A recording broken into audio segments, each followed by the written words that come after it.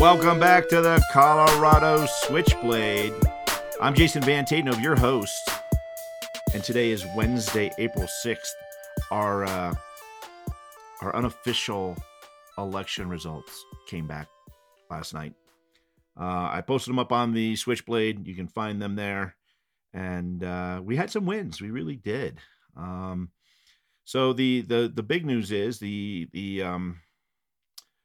trustees that are in, there's two incumbents, which we kind of expected. I mean, incumbents always kind of have a pretty good chance of being reelected if things are going moderately well. So we had, but we did have a new addition. One of the picks that I had put out there for my endorsement, Kirby Nelson Hazelton, is now officially a town trustee. Will be soon anyway.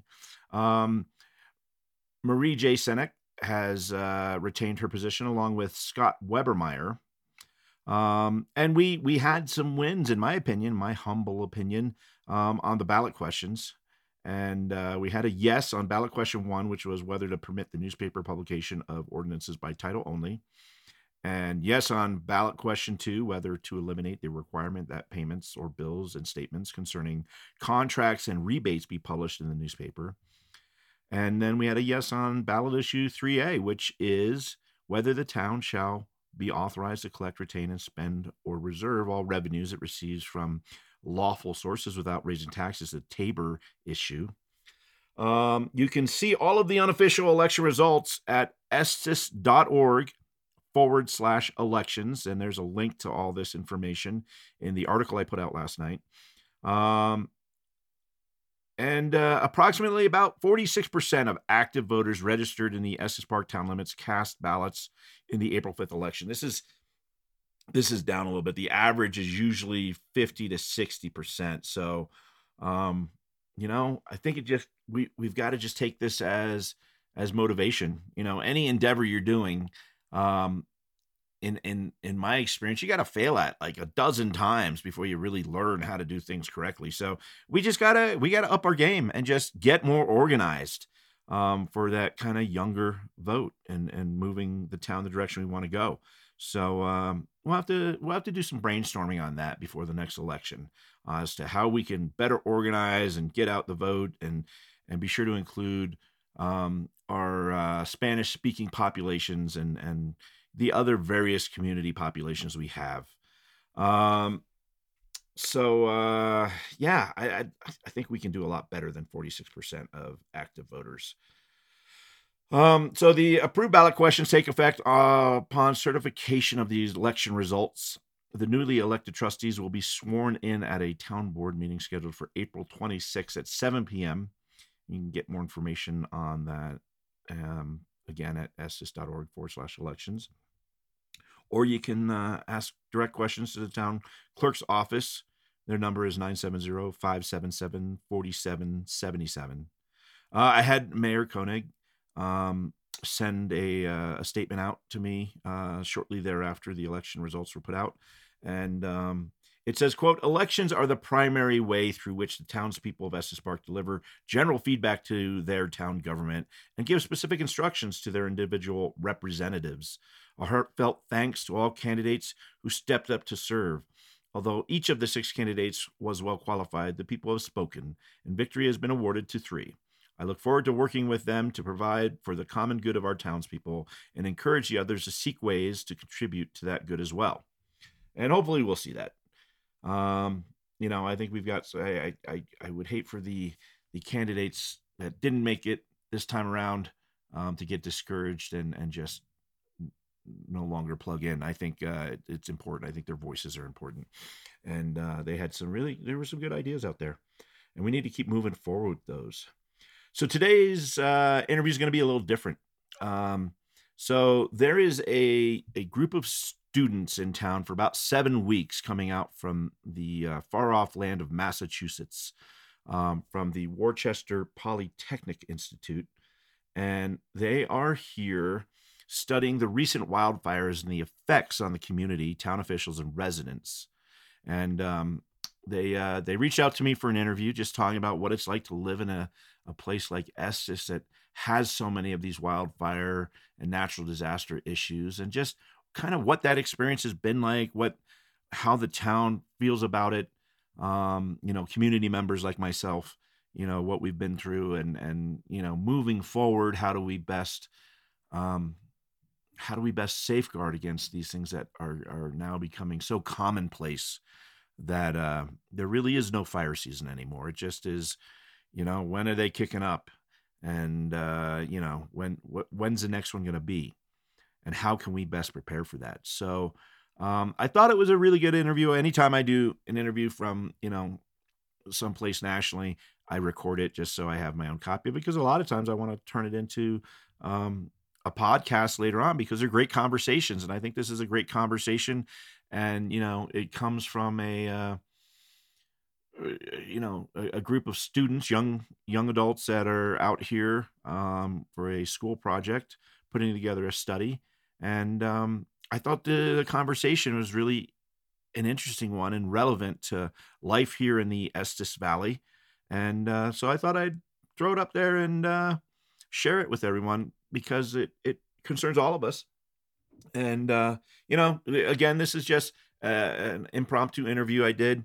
I wasn't prepared for it or anything, so I may have some mistakes that I have made in the thing, but this is just my own personal opinion and speaking as a resident of the Estes Valley community. So yeah, let's just get into that. It's short; it's about 30 minutes, but it's a great little conversation. So let's just jump into that now. So to start off with, I guess, how long have you been in the Estes Valley area?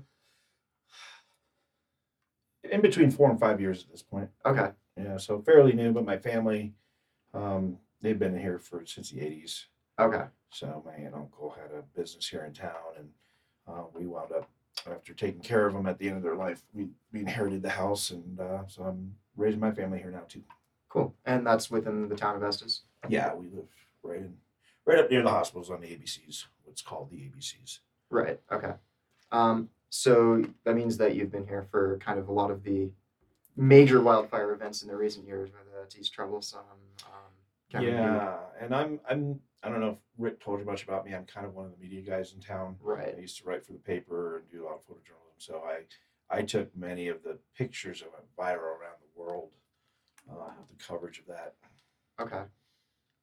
So I guess one of the things that Rick told us that you'd be really good at answering is sort of like how the community feels about wildfires, since I think you're probably really in tune with the way that people feel. Yeah. So I guess, what is the current level? What is the sense of like kind of maybe not fear, but like risk and expectation and kind of apprehension that the citizens of the area have?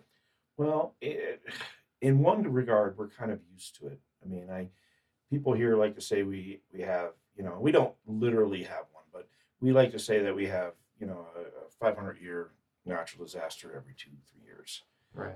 Because we have a lot of floods, we have a lot of fires, so, we, to a certain extent, part of living in a place like Estes Park, where you're, up near such rugged terrain and beauty, that it's kind of part of that.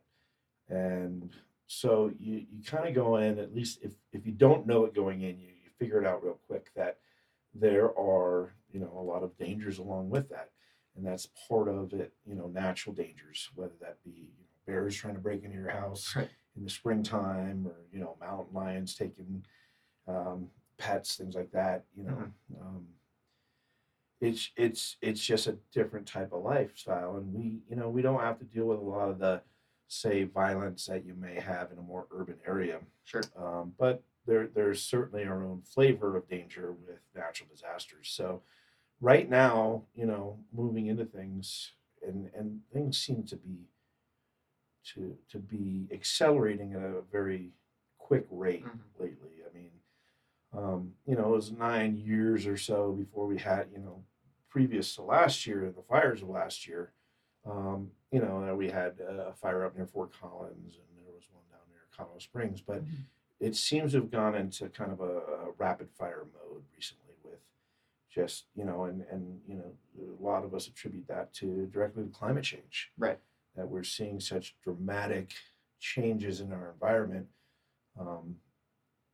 where tomorrow we're going to be already under a weather alert with 60 to 80 mile an hour wind gusts that are supposed to be happening starting tonight throughout the day.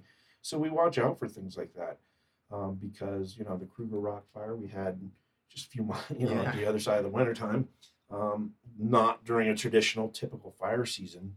It was a result of down power lines. There's just been a major class action suit leveled against the power company outside of Boulder for the Marshall Fire. Um, it's speculated that Kruger Rock was that. We don't know on Solshine. I actually just talked to the fire district this morning, and that's still inconclusive. But anytime you have something with like a windstorm, which happens every time there's a big shift in weather, you have this windstorm that happens beforehand. Hmm. And I mean, I've lost a section of my roof about 4 feet long earlier in this winter. And we have a Right. good roof. We got a good house. It's Wyoming windy up here. And it used to be just kind of a short period of time through the winter, Hmm. but now it seems to be changing and evolving. So people are, they're hesitant. They're, you know, we're all on edge a little bit. We're Yeah. all always watching the weather and what's happening there. Um, there are, some initiatives happening within the town as far as town administration goes, as far as ways to safeguard against, down power lines starting because we've seen that a lot. Um, so, but what can you really do? You love living Hmm. here, and there's natural disaster dangers anywhere now across the country, really. I don't know of any safe haven from Right. whatever the flavor of natural disaster is. So it's just life is life is becoming more dangerous, and we see that as a community. But we also try to take steps, and we do have a very dynamic, great community here with a lot of intelligent people really working towards solving some of these issues. Hmm. Not that we're going to solve them, but at least make it better for our kids. So Yeah. So I guess that's sort of like just taking a situation that's a really tough situation and just living in it. Do you think that in the wake of particularly East Troublesome and Cameron Peak, which were probably a really scary wake up call, do you think that people's like behaviors and risk averseness changed? I think people are certainly taking more seriously fire mitigation. When the fire district puts out get ready for fire season type Hmm. messaging, people are taking it more seriously. They're definitely looking at kind of vulnerabilities around their properties and such, and really beginning to we can finally begin to talk about climate change Right. as a reality instead of, oh, that's just a hoax, or that's just crazy talk, dreamt up by whatever side. Sure. And South Park kind of got it hit the nail on the head with the whole man bear pig alliteration of climate change, and we're finally to the point now that it's ripping through our community, so we can start talking about the Yeah. dangers of it. So conversations are beginning to happen. Um, you know, our one of our representatives, Joe Goose, he's really taking the helm with getting federal funding and really trying to safeguard the state along with Governor Polis. Hmm. So there is action happening on a political side of things to try to make things better. Right. There is no cure for this. There is no, shot you can get and it's all better. Much like COVID, we're just going to have to learn to live with these new realities and adapt as best we can. Right. So I guess when it comes to that, I know that especially maybe out here, there can be a lot of sentiment where people don't want to really make those adaptations and don't really want to go in that direction. Do you see a lot of that in the Estes Valley where people are kind of resistant to making those changes or making those? No, I think people are pretty on board with things. Again, you get this small town, and mountain towns are a little different beast altogether because, and especially Essex. I mean, we have 4.75 million people who come through in a summer, Right. but there's only 6,000 of us that live here year round, and so in the wintertime we all get to know each other real well down at the local dive bar, Hmm. and so we I would say people are more on board with change and moving towards better directions than not at this point, just because we're learning the lessons Right. of these historic fires and pandemic and everything else. Yeah. So I guess when you're experiencing that in like a very tight knit community like this, it's very different than when your community is sprawled out over like a huge area. I think it makes kind of cohesiveness easier. Yeah. You know, we all got to work together at this because we don't have anyone else to really call. Right. It's all dependent upon the people who live here. Sure. So I guess moving a little bit. So obviously you're a reporter, and I assume you've done a lot of reporting on this sort of issue over the last few Yeah. years.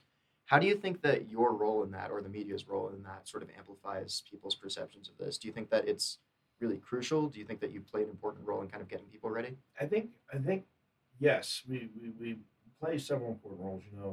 Getting out with my so I have a new outlet. I stopped working for the paper and I have an outlet called the Colorado Switchblade, which is like a Substack Okay. based outlet. But everyone in town is following it, and so with a traditional newspaper where you're only printing in a small town like Wednesdays and Fridays or Mondays and Fridays, Right. you can't get out quick information, and a lot of these type of natural disaster things, the what you're able to do with this newer media out these outlets is get out that information pretty instantaneously. Hmm. Um, some of my largest days as far as traffic count goes are on days where I'm talking about evacuation notices and where the fire boundaries are, how much of it's contained, kind of those updates on natural disasters, Right. dwarf the other stuff because everyone needs to know it, and there Right. really isn't necessarily other than the 911 reverse, emergency service stuff, which only goes into so much. Having a place you can go that has all of that information and where to get more information, people seem to find very valuable. So a lot of it does do that, and it is important because we don't have a news station here that is able to produce a newscast immediately like that. We don't Right. have, our newspapers come out twice a week, um, and they're purchased by large um, global conglomerates that are hedge fund owned. Right. So they don't have the funding that they need. But you can take someone who, like myself, Substack doesn't cost anything. It just costs blood, sweat equity. So it just makes things easier. And yeah, I think it is important. And seeing those images and seeing how bad, say, a flood is that may not be here in town, but going up towards Glen Haven or something where it's a very specific flood that's happening because of a very specific burn scar. Right.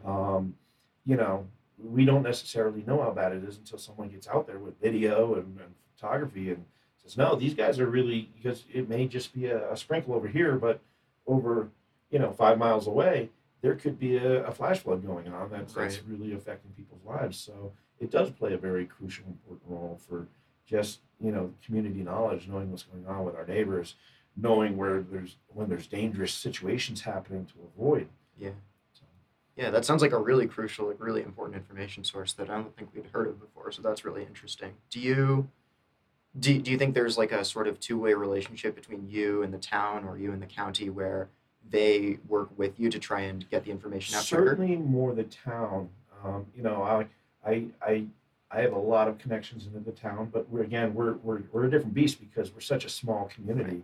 You know, there's only I'm for the town record paper of record.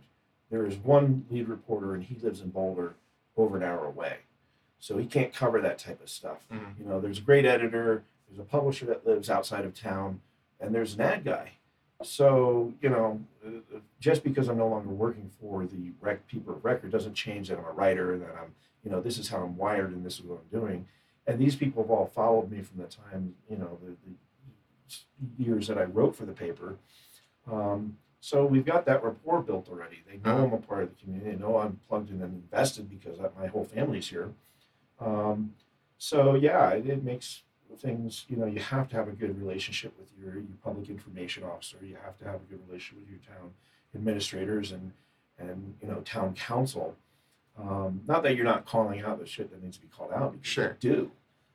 That's a critical part as well. But it's just kind of a different dynamic. Like we all have to live with each other up here, and that affects things like policing. Like we find that we're very lucky in our policing up here that we don't have a lot of the same issues that you might have in a very urban area just down the valley, because the officers have to live here too.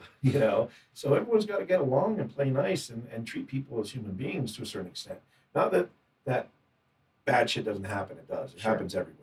But it seems to be at a lower frequency here than you would see in very urban areas where, you know, you don't have that same community connection because there's just so many people. If there's millions of people in an area, you can't have the same connections that you can have with such a small area here. And I think it's kind of this um, golden zone where Estes Park is small enough to really make a difference still, but doing some big things and growing, and that allows certain opportunities for those that really want to plug into the community and help shape the way it's growing and evolving, that they can actually have some traction with that, Yeah. and not have to be a holdout member of the political system, and you don't have to have a lot of money. Right. You just have to really have good intentions and then back those up with real action. Yeah. It is really interesting coming here from, Worcester, Massachusetts, where we go to school, where, just seeing the way that people interact with each other here is totally different than we would ever see in Worcester because, like, if Yeah. there's a shop full of people, chances are at least a bunch of them know each other, which is such an interesting dynamic for us. And I can definitely see how that sort of influences, Yeah, wildfire everyone readiness. knows who you are, so you got to be on better behavior than maybe if you're just some anonymous person down, in the middle of the mix. Right. Because everyone, if you if you do something stupid and fucked up, people are going to know who you are and call you out on it. Yeah. So it's not like you're going to be able to just be anonymous. Right.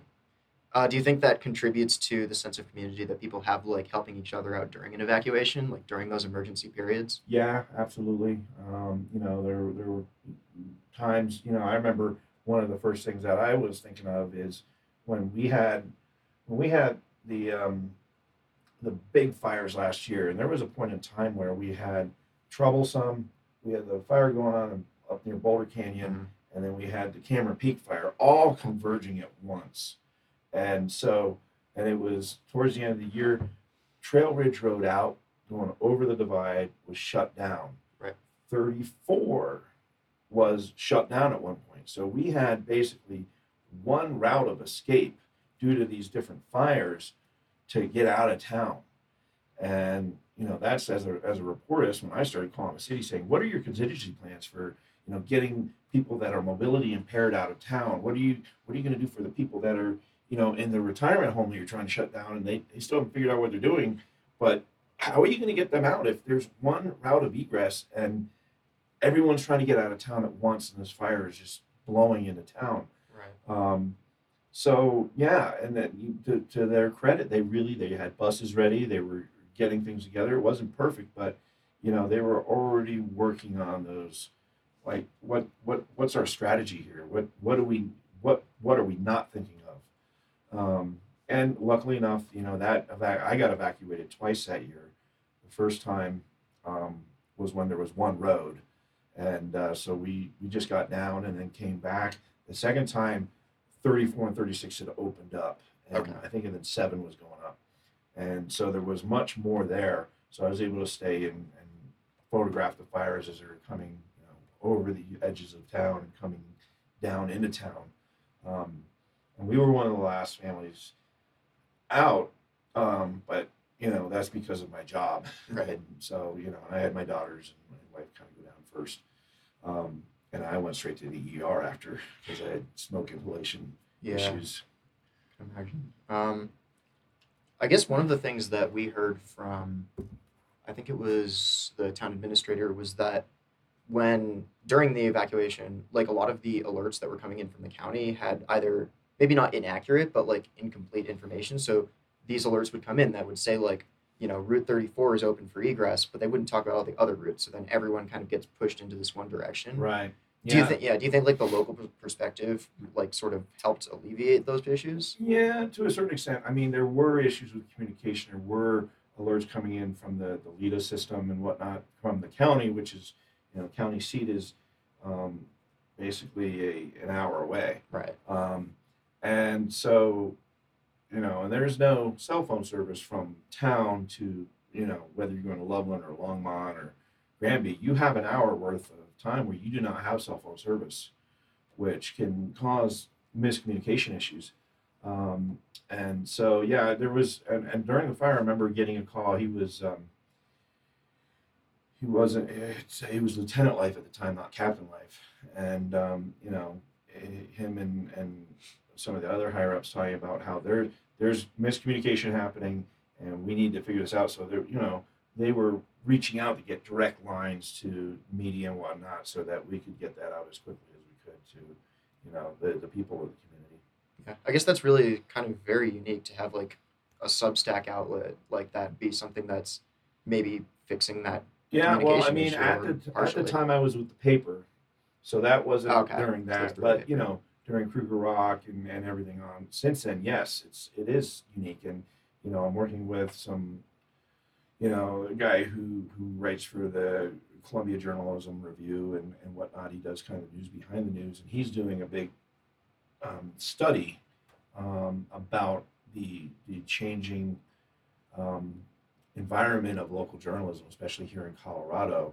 With you have all of these papers that are being bought up by these vulture funds, and they're just being wrung out for the last little bit of profit before they die. Right. So where does that leave us when it comes to local journalism, which plays such a crucial role? And luckily enough, we do have things like Substack or Newsbreak is another big one here in Colorado, with these online outlets, whether it's a direct outlet from the writers and journalists themselves, or an aggregate which has a community of them that's writing. We're having to evolve right now, or we wouldn't have it. Right. There's no way when you have a paper that's being done and the writers don't live in town, they don't know what's going on with evacuation routes and the flowing dynamic. So it's crucial, and it's thank the gods that we've figured something out anyway. Right. So I guess another question from the wildfire angle of this is like, do you think that as journalism moves towards this kind of like sort of smaller, more local model, that it's tougher to get a story out to the world or to even to the country or to the state? I mean, Like sort of yeah, make it's people definitely. aware I of the mean, issues. just having the established newspaper of record, people go there. Other news agencies go there. We're in this transition period where they're beginning to figure that out. Right. But it takes time to build that readership. Right. And that's where posting on you've got to cross post on Facebook and Twitter and such, and there's kind of this community that's sprung up that wasn't necessarily there, where you have these independent journalists across the state that are following each other on Twitter, following each other, in these. There's that guy I was telling you about. He does a Colorado News Behind the News, where he's talking about these issues to other journalists across the state. Right. So that allows us to network and connect better. And, we still have a long, long way to go because we're just figuring this out as we go. Right. And we don't have any funding. We don't have big advertisers. We don't have some big corporation with pockets that, to Right. invest in a little bit. We're figuring it out. I do what I do out of the back of my bedroom, in my house. Now, granted, I'm an author and an artist, so I've always worked out of my house. I write books and do art shows and stuff. But I've always kind of worked out of my house. But we're figuring this out as we go. Yeah. We're figuring it out, as it evolves. So we don't have all the answers, but we'll figure something out. Right. It is interesting to see because, like, when we were doing sort of our background research before we came to Colorado, being from across the country, basically, we had barely even heard about East Troublesome or Cameron Peak. We got a lot of news about, we were reading news stories about Kruger Rock a lot, but of course, East Troublesome and Cameron Peak was like a much bigger evacuation event for the town. So it's just interesting how that communication kind of got distorted when you're trying to, have it reach a larger audience. Yeah. But Yeah. so I guess changing over a little bit, I know you said that like the community in general is pretty like on the same page about this stuff. Is there anyone that you've talked to or interviewed or worked with in the town that has like a different perspective or unique perspective? Not really. I mean, you definitely get people who come and move here with kind of this idealized notion of what life's going to be here. And excuse me, they've got to kind of figure out like winters are really tough here. It's not just like it is in the summertime. You have to earn your winters in a mountain Right. environment. You've got to earn your place here with the natural disasters that happen in a mountain area, with wildlife. So it's a learning curve, and either people figure that out pretty quick, or we find them kind of moving on within a year or two pretty quickly as well. Um, but things have just been so bad that like people don't want to lose their houses. We don't want to lose our schools. We don't Right. want to lose our town because I mean, let's face it, this town is what maybe 5 miles long, a narrow corridor. Right. One fire coming down that, we lose everything. Right. So and we saw that. We saw that just down the road, an hour away, going towards the city. That we anytime we go to the airport or anywhere else, we're driving through the wreckage of the Marshall Fire in Broomfield, and that's a stark reminder of how lucky we got. So really, I haven't run into anyone, and granted, I I have a fairly limited set of friends, but everyone in town knows me, and they tell me plenty of times when they're pissed off about something else. So I think with fire danger and natural disaster, like we've just been beaten down so badly and Yeah. gotten so lucky, like we're we're not listening to those voices that may be dissenting and trying to say there isn't an issue Right. because that's just like calling the sky red, Right. which it was during the fires. It was the crimson red. But it's just you got to face reality. You can't have that kind of uh, cognitive disconnect with the reality of where we're at. Right. I mean, that's true for residents for sure. But what about, do you think that people who come in like transiently, like for a week over the summer, because I guess we were Oh, lucky enough to have absolutely, yes. all the No. wildfires during November when there aren't too many guests. But what if there was to be one like in July? Do you think Oh that'd be a yeah, much no, bigger it's issue? and that's part of the issues is if we had enough trouble kind of getting 6,000 people out and a few thousand that were there as tourists, how bad is it going to be when we have 1 million people in town? When we that overlap and that convergence of many thousands of people in town trying to get out along with the local population, and we saw this with COVID. We were pretty good with our protocols here. We were pretty pro go and get your vaccine and wearing masks. And there were a lot of people who didn't like wearing the mask, but they did it because they wanted to go out to the bar, they wanted to go get food. You didn't have too many of the issues you saw on social media and whatnot with kind of this clash of culture. But you did see more of it with the tourist demographics that were coming from places that maybe had a different view of things culturally, and there was a bit of culture clash that was going on there.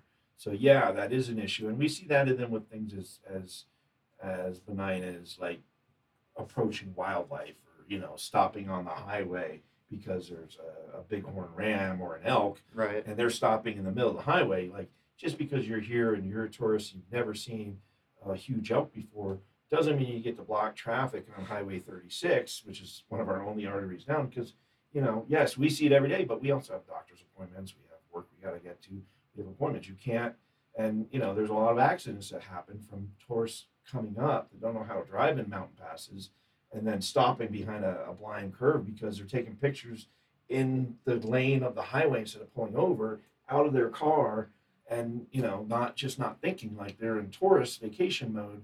Well, that's great. We love that because that's how we survive. But at the same time, like that causes severe accidents, that causes delays, that we have a medical emergency where we've got to get down to the valley or something. We shouldn't have to deal with all of that all the time. So it's just, and I think it's part of it is education Right. of these people as they're coming in. Maybe we need to do a better job. We've done a really good job of marketing to the people that want to come up here and kind of doing that beforehand with our Visit Estes Park tax district and stuff. And maybe we need to do more with education using that same sort of mechanism for, hey, you're coming up to Rocky Mountain National Park. Well, did you know that we have these issues with fires and this is what you need to know about it. And there Yeah. was some of it during the fires itself, but I think we need to do some of this education outside of when there's a fire happening or when Right. there's a pandemic happening. Like, we need to just be educating people in general. Like, if we're bringing you here to get your tax money and your sales and stuff, we need to do our part of educating you, like how to drive in the mountains. You don't have to brake when you're going uphill. Right. Things like that. Yeah. No, and I guess they probably don't have nearly as much like communication or connection to the town that a resident would have. Like they certainly won't know like about your page Yeah, or any yeah, of that. absolutely. Yeah, So I mean, it's pretty much just locals, and word of mouth. yeah. So that's definitely seems like it could be like a scary thing if it were to happen. Like even compared to how it was. Right, right. And we don't even have like an emergency broadcast radio station here. There's no TV channels here. You're relying on like the town's messaging, newspapers messaging, my Colorado Switchblade stuff. You've got a few things, but not a unified force. And if you're not online, if the cell tower goes out, like we're all screwed. Right. So that's emergency communication. That way, there's awesome. information on it. Thank you. Yeah, I looked up the page as well. I bookmarked it, so I'll definitely look through it. That's really interesting to me. I guess that's or a lot of what I had. Did you have any? No. I guess as one kind of final thing, do you think there's anything that, like any one thing that you think the town is really needing to be focusing on right now in order to improve natural disaster risk or wildfire risk? I think communication is a big deal. I mean, there's a lot of mitigation. They've done a lot of partnering with, the Park Service and, different county entities, working together to do fire mitigation and to kind of come together to help when something happens. I think the one aspect is that really there's a certain amount of vulnerability with is like, what do we do if the cell tower and the internet go down? Because they're interconnected and there's like one line coming up. Mm-hmm. And if that goes down, we have no phone service. Most of us with landlines are on VoIP, and the internet and cell phones are how we communicate in town. And what happens when that tower gets hit or, just the line coming up gets hit? Because then everything goes down. We've had times where all cell phone service and internet communications have gone down. We don't have a town radio station. We don't have, an air raid siren or whatever you might have in small rural mountain communities like we used to have up in Montana. We don't have that. So what are we going to do there? I think we need to really focus on better emergency communication, not just amongst like the different agencies that are responding, but just out to the general public. Right.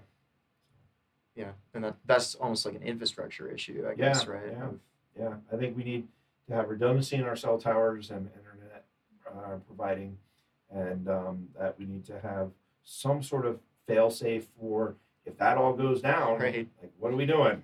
Like, there's just no plan that I know of that other people really know of as far as what are we going to do there? Where do we go to look for information when we can't get online? Right. I guess, is that something that people are looking into? I mean, obviously, I imagine that costs a lot of money and that needs grants from outside, and that gets We're really so busy complicated. just trying to figure out workforce housing at this point. Yeah. I don't know how many people really. I'm sure there are, but I think right now we're so focused on other issues, Right. coming out of the pandemic, dealing with the economy, and trying to figure out how we're gonna, sustainably have enough people up here to work to sustain the businesses we have when there's no housing in town whatsoever. There's a lot of issues, and I don't know who's working on that one. All right. Well, it's definitely good to hear that perspective because from the infrastructure, especially, we'd never really heard that before. So that's really interesting. And I may be mistaken in it. Too. Sure. Maybe there is something there that I just don't know about. But Right. if anyone's going to hear about it, I'm probably going to be one of the ones to. 'Cause Absolutely. I know people call me saying, "What's happening?" when something starts kicking off. Right. All right. Well, I think that's all that I had. This was really informative. Awesome. Learned a lot. All right, well, there was that interview with the Worcester Polytechnic Institute students. And I hope anyway that you found it interesting as well. Couple of the other stories I'm working on, I'm still reaching out to Lori Dale Marshall to talk with her about some of the impacts we're seeing in the community with affordable housing, workforce housing, and the short-term rental issue. I'm starting to get wind that the chamber is going to be pushing back, along with the new roundup of town trustees, to possibly revoke the short-term rental fee that just got passed at the last town meeting. So we'll see where that goes. I'm going to dig into that a little bit. Also have a story possibly coming out of the high school. The students came back to what they believe, and this is coming from my inside sources within the school, aka my daughters, that there is a new vape detection system that has quietly been put up in the school public bathrooms, and I've got pictures of them, and I'm a little concerned that I didn't hear anything about it. That as a parent, I didn't catch anything that said they were going to be putting this in. And after looking at the specs of the device, they have the ability to do audio recording, and I think there's a privacy issue there. If you're in bathrooms where there is a perception of privacy, and I don't know. I gotta wait and hear. I've got 2 calls into the principal over at the Estes Park High School. Have yet to hear back. It was very clear what I was calling about. So we'll see when that conversation happens. They're just back from spring break, so I'm sure things are busy and crazy. But I'd like to get to the bottom of what's happening there and what the why the initiative was taken on. These are expensive units too. Just the list price that I found them listed online is about $1,200 a unit. And I'm fine with having things that are there to keep kids from smoking pot or cigarettes and vaping in the bathroom.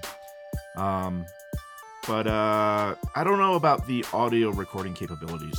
That to me seems like it might be an invasion of privacy, but I don't know for sure. So I'm going to get to the bottom of that story, just kind of a heads up as to what I'm working on. So I will talk to you again soon. I got to get to writing. I got a lot of writing to do today. Well, I hope you have a glorious Wednesday afternoon, and I will talk with you soon.